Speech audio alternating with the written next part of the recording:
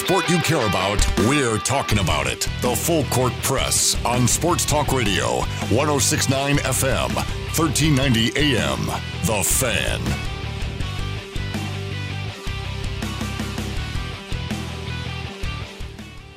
Full Court Press, second hour it is. Tuesday on December 17th, a frigid cold day. In fact, your current temperature right now, 9 in Logan. Your low tonight, 3.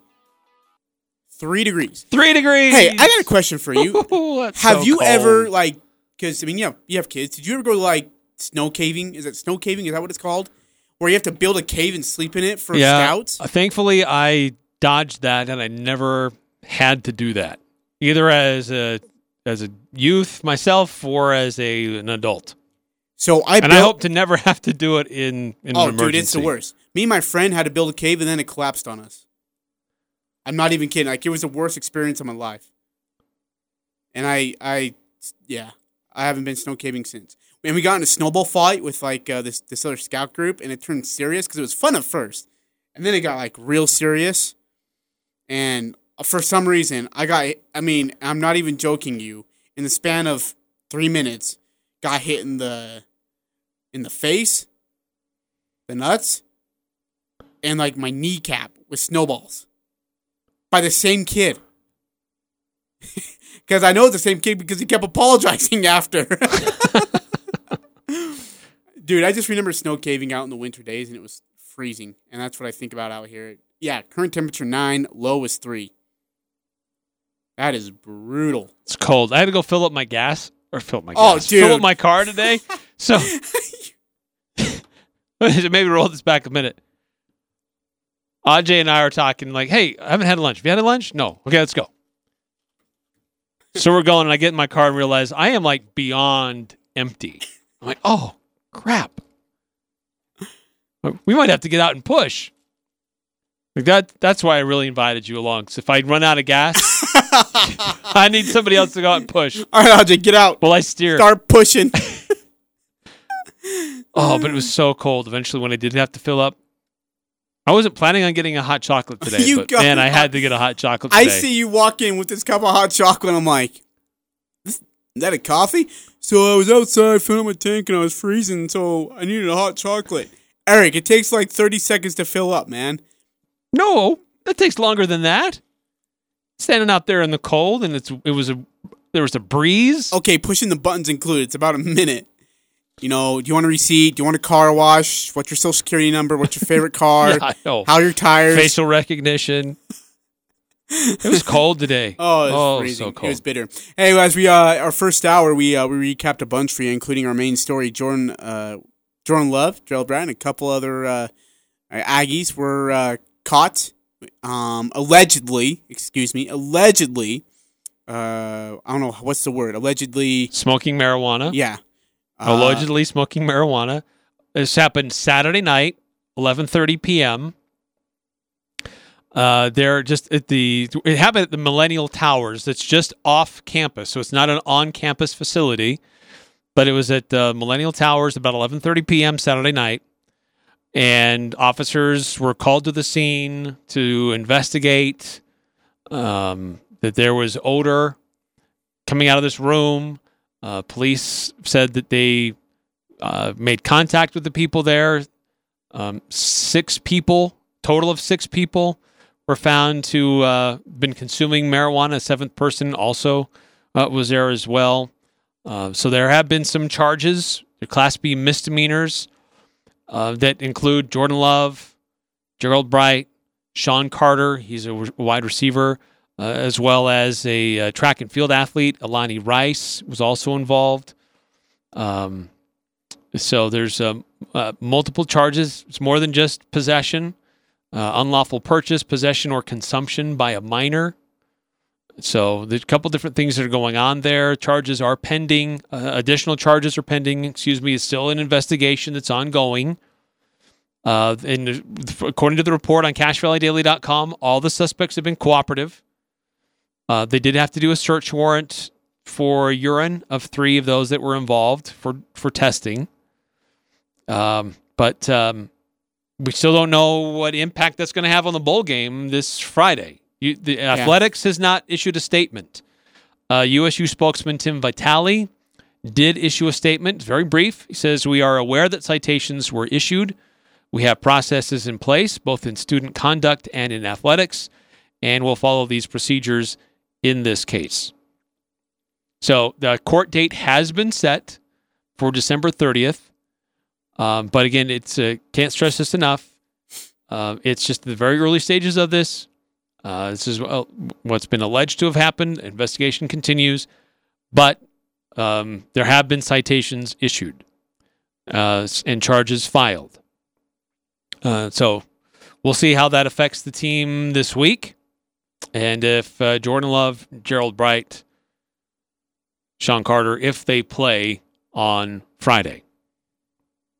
Yeah, well, and by the way, the press conference for the Frisco Bowl will be on Thursday morning. I believe 9:30 a.m. our time. It's what time that'll be held at. So we'll get you audio as soon as you possibly can of the Frisco Bowl and the things that Coach Anderson and his players who he'll choose to have speak. We'll have to say in that as well. Eric, Utah Jazz have. Before you say that, just want to emphasize that Jordan Love, Gerald Bright, Sean Carter, they have traveled with the team. Yeah. They have been practicing at the Dallas Cowboys practice facility. They are participating in bowl festivities. So they are there. But the impact or discipline that might be associated with this, if there is any, we don't know yet. The Utah State has athletics has not made any statements about this. Utah State athletics was reached out to before the story went live and was published. Want to make sure we emphasize that Utah State was reached out to. And then there is that statement from Tim Vitale, who is a spokesman for the university. Can we move on? Yes, let's move on. Utah Jazz tonight will face the Orlando Magic after a nice little layoff where they actually played their last game at home. And guess what? They get another home game. So after a nice layoff, Mike Conley is going to play tonight for the Utah Jazz.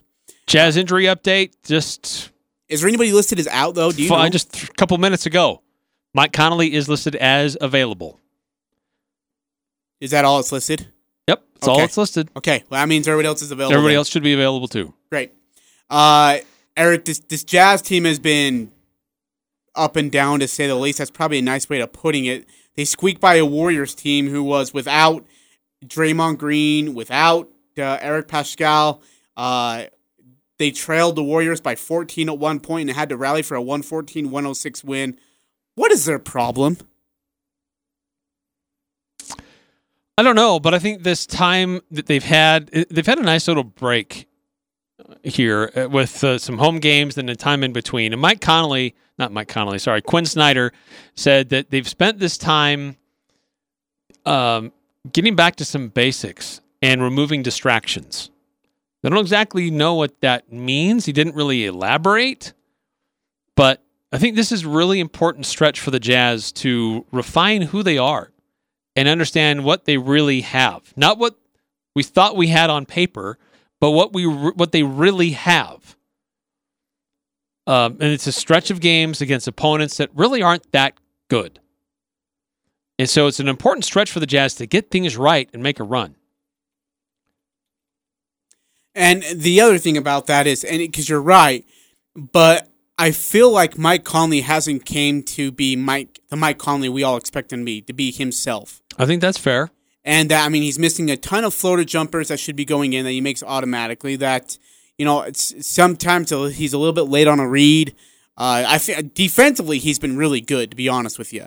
Offensively is where I'm absolutely terrified about, and I didn't think I'd ever have to say that. Right, just inconsistent. Just struggling with his shot and finding his offense. Yeah, because as of right, I had it. I was looking at Mike Conley's numbers so far, and right now Mike Conley through 21 games is in 29 minutes, 13 and just under 14 points, but he has 4.5 assists, just under 1 steal a game. He's averaging almost 2.5 turnovers a game. His PER is 12.41, so it's not great. Well, at least it's not really good for being a point guard. That's what I'm worried about the most. And so there's just that worry that how long is it going to take it for him to come around? Because, by the way, we owe him a ton of money now. If he plays over that 54-game threshold, we owe him $34.5 million for doing so. And had to give up a lot to get him. Yeah. Yeah. They played the last game on Friday. They haven't had a game since, and so they play again tonight. It's another home game against the Orlando Magic, which aren't a bad team. They don't have a great record, but they're not a bad team. But this is a team that has struggled coming together for whatever the reason is. I mean, they've had moments where they have guys that look like they're really good, but I think one of the big keys, and I talked about this with Dan Clayton last week, Salt City Hoops, that the real problem is the bench. You can't have the starters play every minute of every game. Yeah. And when that first starting unit goes out, the bench just doesn't doesn't hold anything that they established. Any lead that they had eventually evaporates, and that's been a real problem, and that they still haven't quite figured out yet.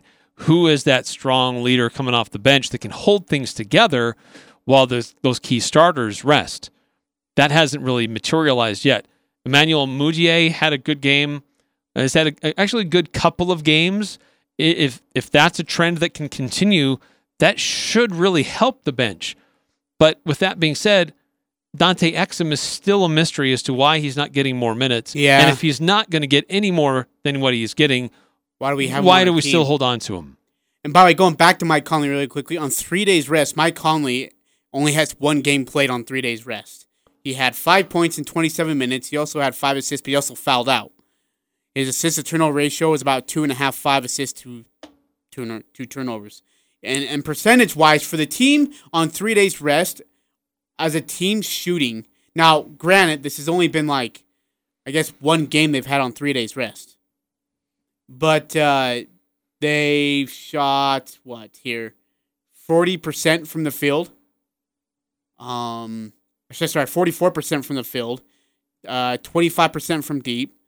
They're shooting 70% from the free throw line, 34% from inside the arc.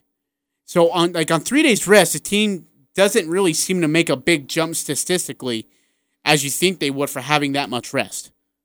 That's what concerns me the most. When you have 3 days rest, you should be able to clean up and easily dispose of whoever you've got coming at you. You shouldn't have that problem. No, they shouldn't. I mean, this is a little more veteran team than the Utah Jazz have had over the last few years. So I think that 3 days rest means more now than perhaps it used to. But this was a team that had a stretch there where they lost 6 of their last 8. Now they've won 3 of their last 4. Hopefully, we're seeing something that is starting to turn the corner a little bit for the Jazz. But they've also gone up against some pretty soft teams. They should be turning a corner and looking good.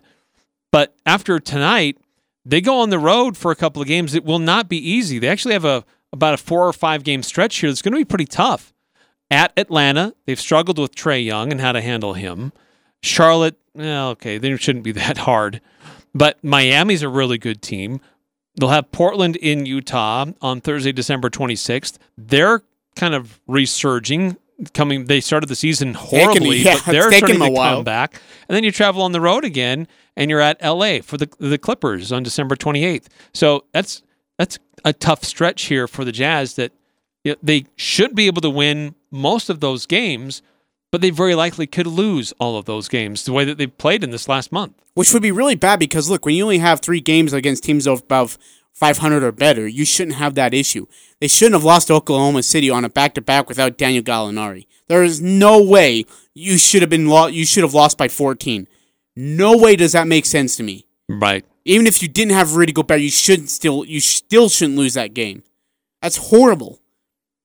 And so my biggest concern is that this team just plays to their opponent's level, which, I guess that's the old Jazz, right? And even back in 07, 08, 09, when these teams, this Jazz team would play really good against Denver Nuggets with Carmelo, really good against the Lakers. They compete with the best in the Western Conference.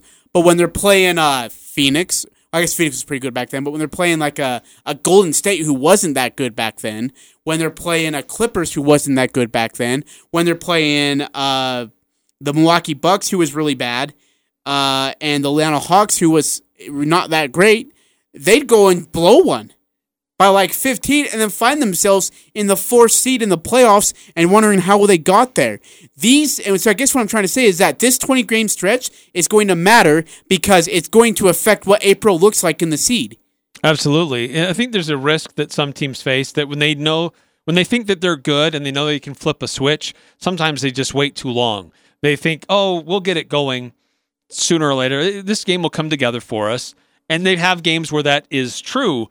But you can't do that every game because some games it just doesn't. If you're lackadaisical early and don't have that critical, we got to get this win mindset, then sometimes the other team just gets hot and they have NBA caliber players too. And it starts to lose momentum and they gain it all. And it's hard to dig yourself out of a hole. So I'm afraid that that's happened a little bit with this Jazz team. They thought, look, we've got some really good players. We'll come together. We'll get it figured out. But sometimes the stretch is too long, and it's just too hard to come back from. Yeah, and again, you don't want to get settled or content with where you're at right now. Like being the 60 in the Western Conference is not a good spot to be in at all. You want to get that home court advantage, and they should be a top 4 team. If not, Eric, do you blame Quinn Snyder for the disappointing season if they're not a top 4 seed? Or is it disappointing for you if they're not a top 4 seed? It is for me. If they're not 4 or better, I would be disappointed because based on the moves that they made, they should have been better. They should be a home court playoff team. And do I blame Quinn Snyder?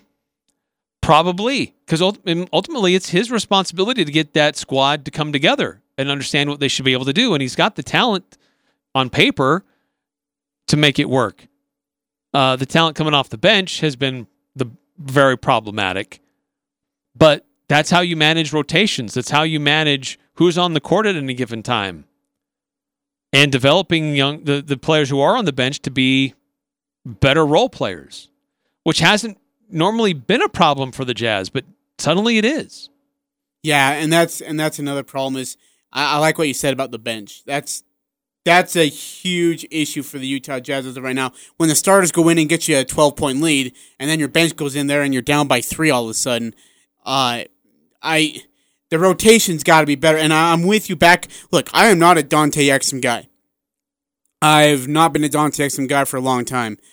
But when you keep putting Moutier out there and who is inconsistent at best, like he had a great game versus the Warriors, he had a horrible game versus Oklahoma City Thunder.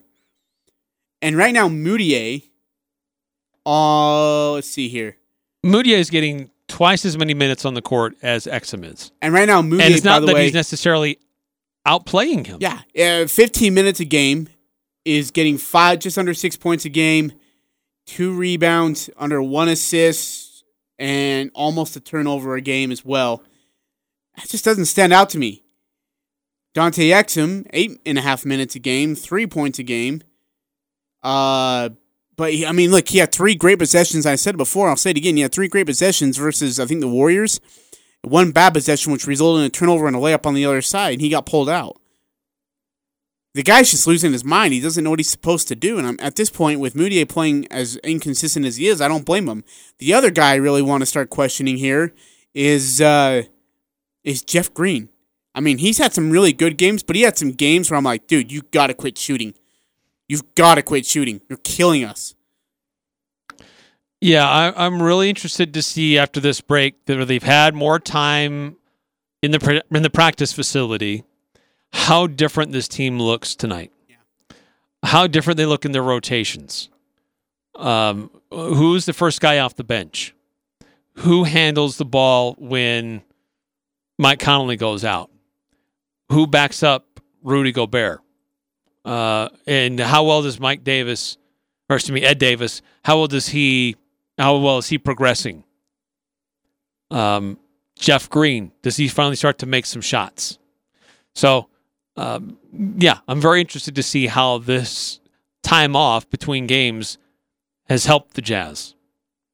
Because they needed a little break. They had a lot of interesting travel, and they weren't doing that great. They needed some time in the gym to work on some things.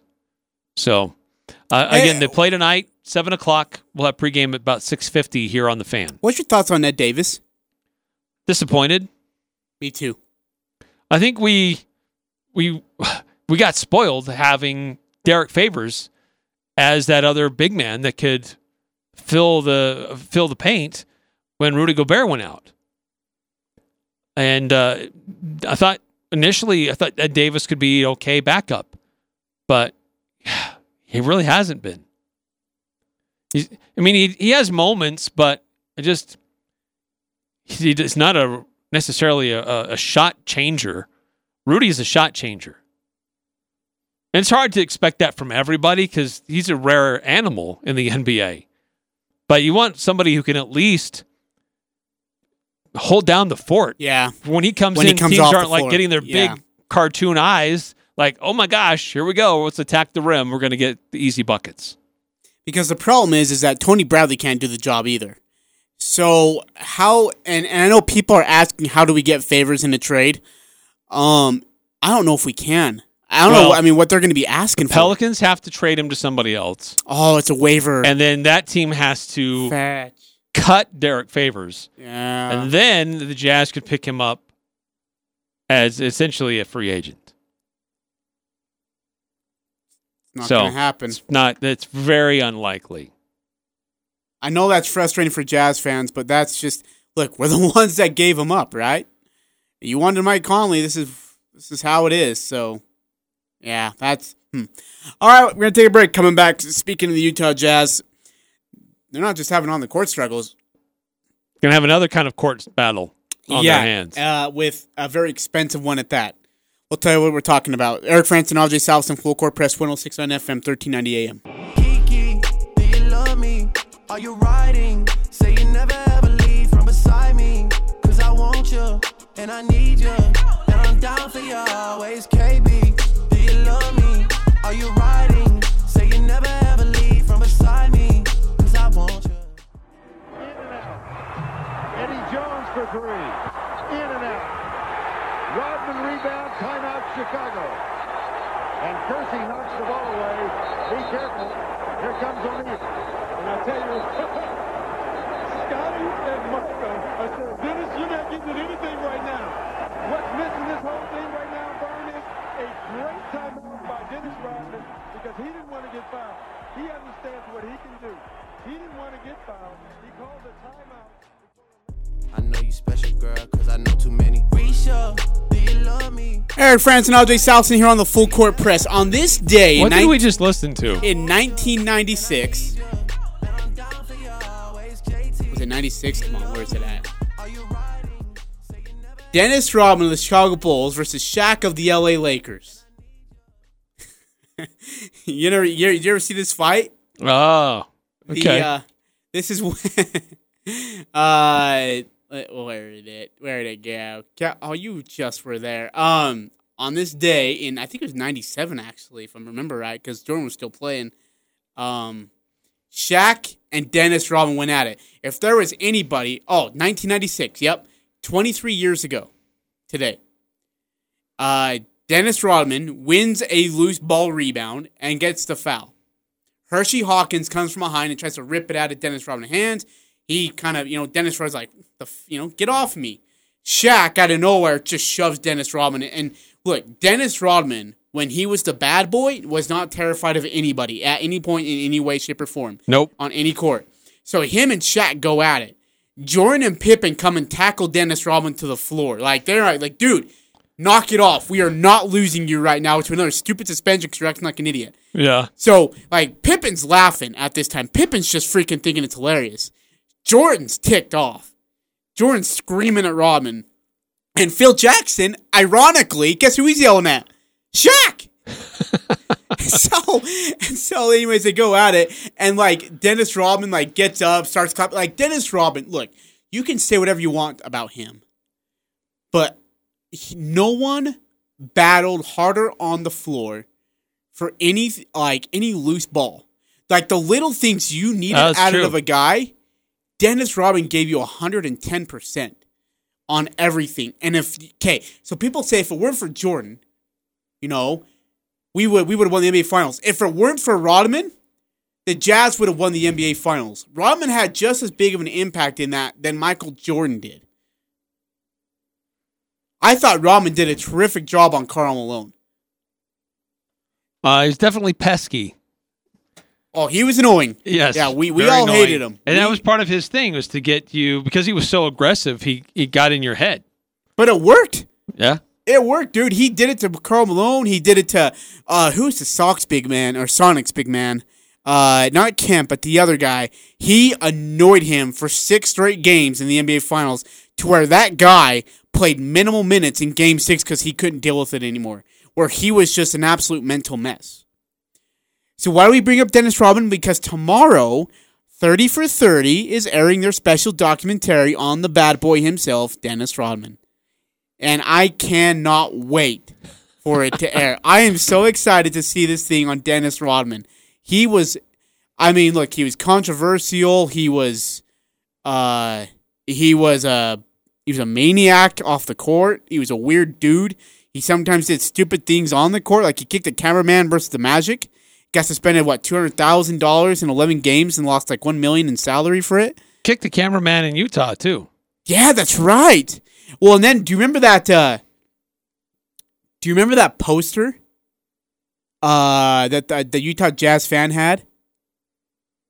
And he was a front. He was a famous season ticket holder fan, and had a poster of Rodman that Rodman didn't appreciate, and they actually kicked out the fan in Game 2 of the NBA Finals in the second time go around, and the whole entire crowd just booed as loud as you possibly could. You could barely hear Bob Costas for 5 minutes. It was just that loud. Anyways, tomorrow is a very special documentary on Dennis Rodman. Catch it on ESPN. Don't forget about it. Hey, another player who's been a bit of a lightning rod for controversy at times for some of his antics on the court and with fans in the modern era is Russell Westbrook. Oh, go. Got into it with a Jazz fan. Got into it with Jazz fans in multiple occasions over the past when he was with the Oklahoma City Thunder. That's Russell Westbrook. And in a game a year ago, this happened in March, there was a couple of fans that were heckling him, and he wasn't caring for it. And it became an issue in the post game. He was calling out the whole fan base. He called out this guy specifically.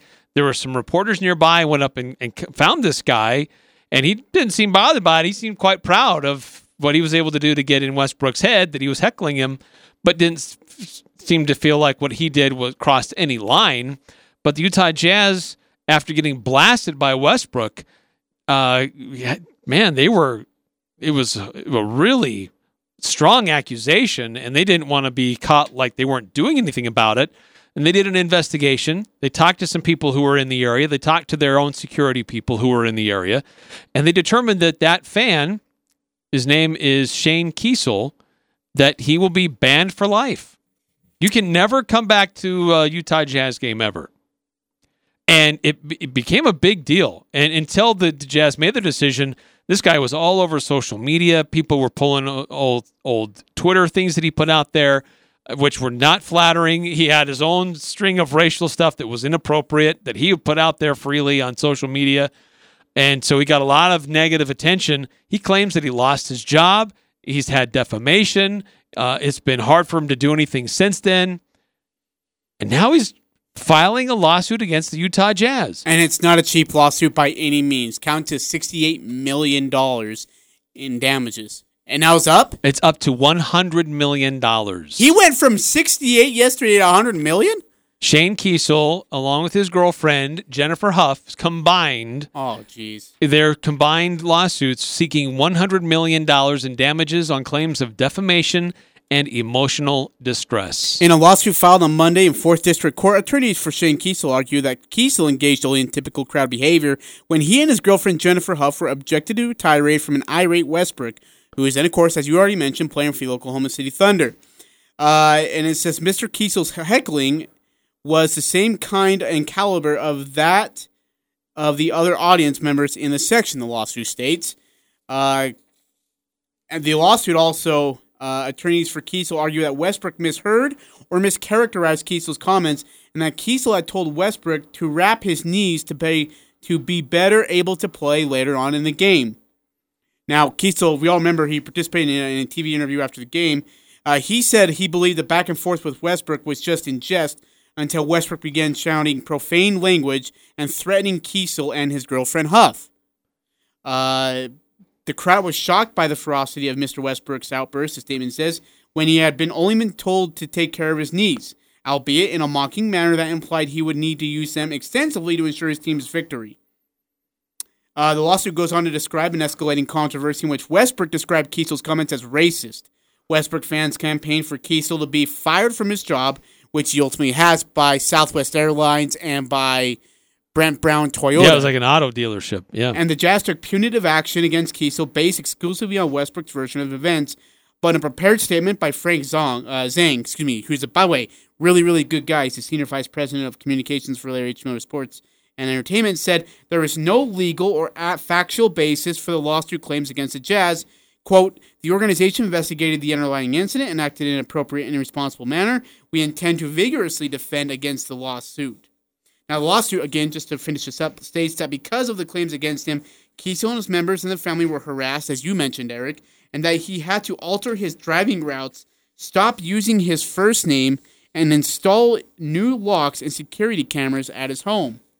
He said people in public have stopped pointing out and taking photographs of Mr. Kiesel and his family. The lawsuit states, Mr. Kiesel, to avoid going out in public except when necessary. They would like a public apology and significant financial damages, according to the suit. This is where you come through, Eric. The attorneys are seeking $68 million in damages for Kiesel, $32 for Huff, claiming it to be $100 of defamation and infliction of emotional distress. Yikes.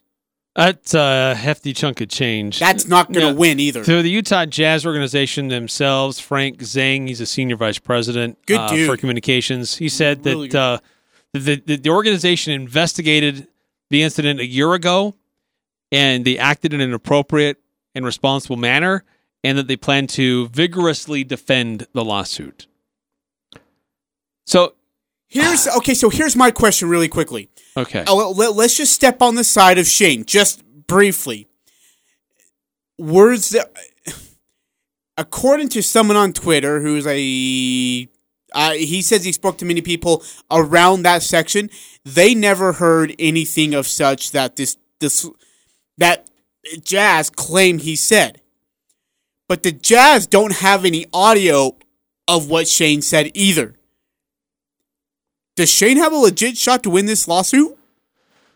That's a fair question. I mean, there may have to be at some point a settlement. I don't think he's going to win, but the Jazz will claim that they talked to. I mean, they have security right at the bench, at multiple places at the bench, and at every staircase in the area. So they have personnel who are in the area. You know, they interviewed and have talked to.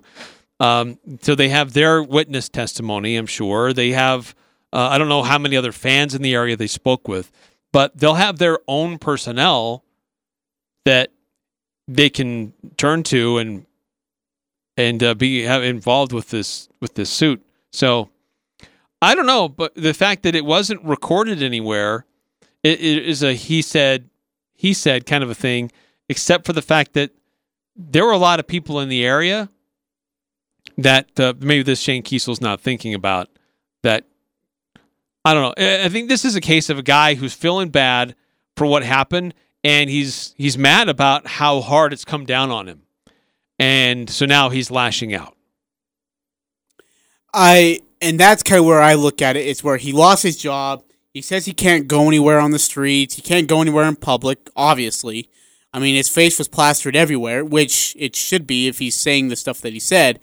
And, I mean, he can't give out his name. But honestly, really, how wide of a circle is that? Yeah. And if he walked down the street right now, I wouldn't recognize him. Me neither. He could walk into the studio right now and introduce himself as Shane. Like, hey, hi Shane, how you doing? Yeah, thanks for popping in. I would have never thought about it. No, that was 8 months ago. Yeah. There's no way I'm going to remember who he is. And here's the thing. If Shane does win this lawsuit, and because the Jazz aren't going to give in, nor should they. No, they won't. No, in short, they shouldn't. But if Shane wins this lawsuit, what does it tell the NBA? How scary is that? If Shane wins this lawsuit, what does it tell the NBA? That, hey, look, you know what? We understand that, things are said. But you can't ban a guy from the arena, or you can't plaster a guy. I mean, he wasn't plastered by the Jazz. He was plastered by the media, and which he should have been, and by fans alike. But it gives this aura of, man, say anything you want. If you get banned, sue him and get your money. Get all you want. Here's a $100 million, hundreds of millions of dollars. And is it worth that for the time he's missed of work? There's no way you should be getting $100 million off of that, man. No way. That's so illogical. No, I mean, I think he's trying to say, look, this became they spread my name, they smeared me, not just locally, but nationally. But look, dude, I mean, go check your own social media account. You have a history of really inappropriate stuff. That's the problem. And he didn't get banned because of his history of inappropriate comments on social media. He got banned for what he said in the moment to another professional athlete.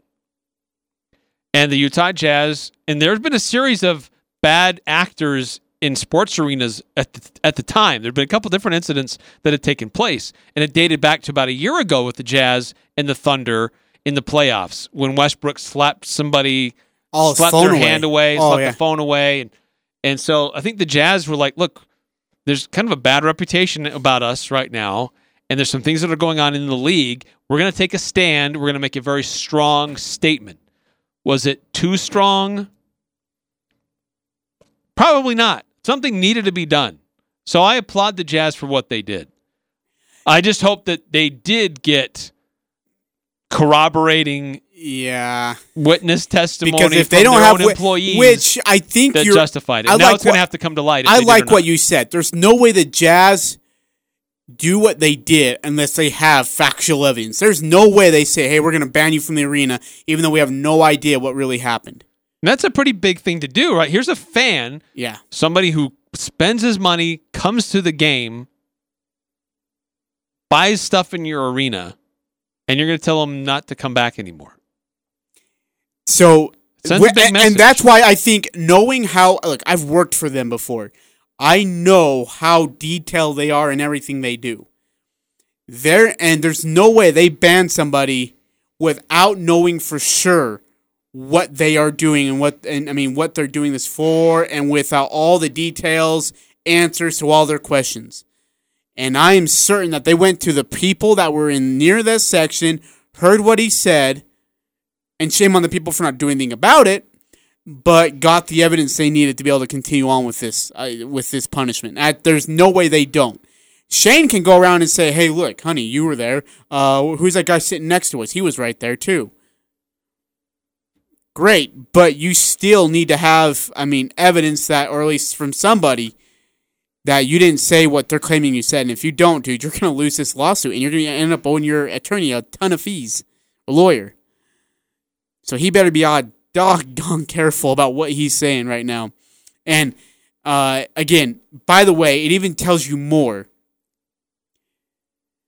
that the players wanted this to happen too. They wanted answers. Yeah, Joe Ingles, players were Donovan Mitchell, George Niang, adamant that something needed to happen. They were hearing it from other players. You had nut jobs throughout the NBA. Former players, oh yeah, the Jazz are the worst. They're so racist down there. It's like, no, come on. You have a few bad actors all over the place.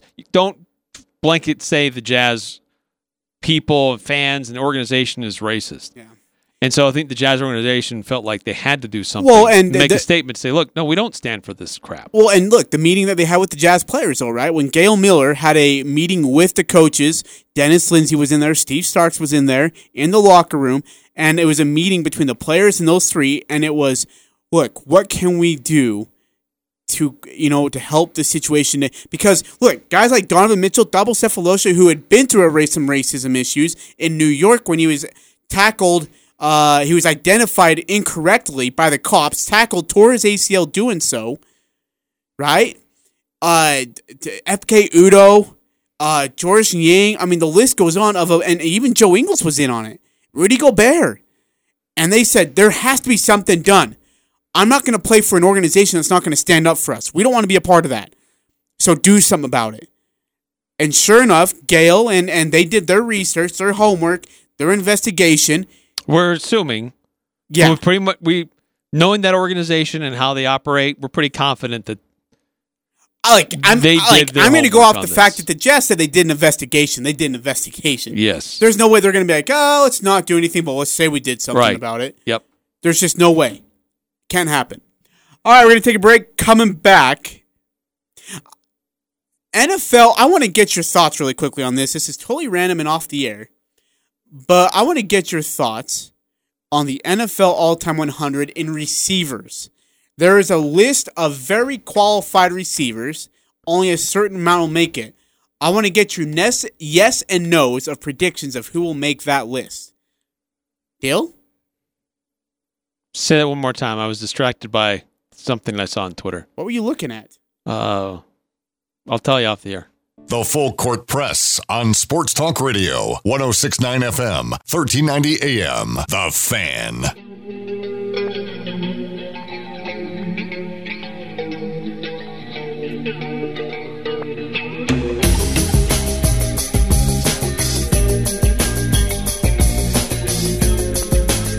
Eric Frandsen Ajay Salvesen here on the Full Court Press. It's Tuesday, December 17th. Just a few days away from the Frisco Bowl, Tropical Smoothie Cafe, Frisco Bowl, Kent State, Golden Flash, Utah State Aggies. That game will be on 6:10 a.m. KVNU, as well as the pregame and postgame with Eric Frandsen, Al Lewis, Craig Hislop, and Ryan Boehm. Make sure you join in on 6:10 a.m. KVNU starting at 3:30. Spend the rest of your day there. Don't move the dial.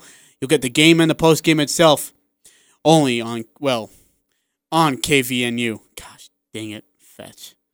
It's all good. Hey, there's some Mountain West coaching announcements we got to get to. I was going to talk wide receiver finalists, but I forgot. Fresno State, New Mexico, they get their guys. Yeah, so there were 4 openings in the Mountain West for coaching positions. We knew that UNLV, before the season ended, announced that Sanchez would be let go. And then New Mexico, before the Utah State game that week, announced that Bob Davie would be bought out of his contract, essentially, and that he would be stepping down.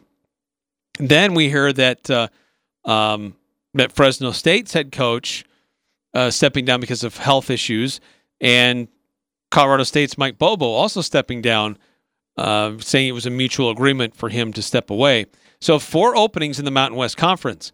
UNLV acted relatively quickly. They hired Oregon offensive coordinator Marcus Arroyo, and he's going to be the new head coach at UNLV. Colorado State hired former Boston College head coach Steve Adagio, which seems like a really strange hire, not unknown of any connection at all to the Intermountain West, or let alone the Mountain West Conference. But then 2 new hires have been announced just recently. So Fresno State, they've hired Indiana offensive coordinator Kalen DeBoer as their next head coach. It may seem odd that he's coming from Indiana, but he spent a lot of time at Fresno. And he was on the staff there when they won the conference championship and had a big turnaround. Indiana had a big turnaround under him as offensive coordinator. They won 8 games this year. He left Fresno State in 2018, so that will be a pretty seamless transition there. New Mexico, this is interesting. They've hired Arizona State defensive coordinator Danny Gonzalez as their next head coach. He has a lot of experience with New Mexico. He started there as a graduate assistant. He was the team video coordinator. He eventually moved up to coach safeties and special teams, and he was with Coach Rocky Long, moved with Rocky Long to San Diego State, where he spent 7 seasons there, 1 season as the defensive coordinator, and then he was hired to Arizona State, where he spent 2 seasons, where their defense really improved over the last couple of years. And now he is going to be the new head coach at New Mexico, where he's got a lot of experience, He began his coaching career there under Rocky Long and is connected to that coaching tree and what's going on there. So that it makes a lot of sense. But there was a lot of rumor that Weber State head coach Jay Hill was strongly considered for the job. I tweeted out that wouldn't be a good fit. That wouldn't be a Jay Hill decision. Or a Jay Hill-like choice, I should say. Jay Hill needs to be somewhere where he can, where the environment allows him to be able to build on a roster. And I think, I thought Colorado State would have been able to really do that. Colorado State made a dumbfounding decision that still doesn't make sense to me. But that definitely is another one that just it mind boggles me a lot. But by the way, so Jay Hill is still a candidate for a lot of lists. I guess that fills the coaching carousel, doesn't it, in Division I? I think that completes the list. Fresno and New Mexico are the last two schools. Well, if I'm not at least mistaken. in the Mountain West that I know of. I think it also completes it in Division I, too, if I'm not mistaken. Missouri's got their guy as well. According to Brett Hine, he says Jay Hill calls the connection to the New Mexico job just rumors and said it would take something pretty special to hire him away from Weber State. All right, we're going to take a break. Come back. We'll finish up the full court press here on 106.9 FM, 1390 AM, The Fan. The Aggies, the Jazz, the high schools, the full court press on Sports Talk Radio, 106.9 FM, 1390 AM, The Fan.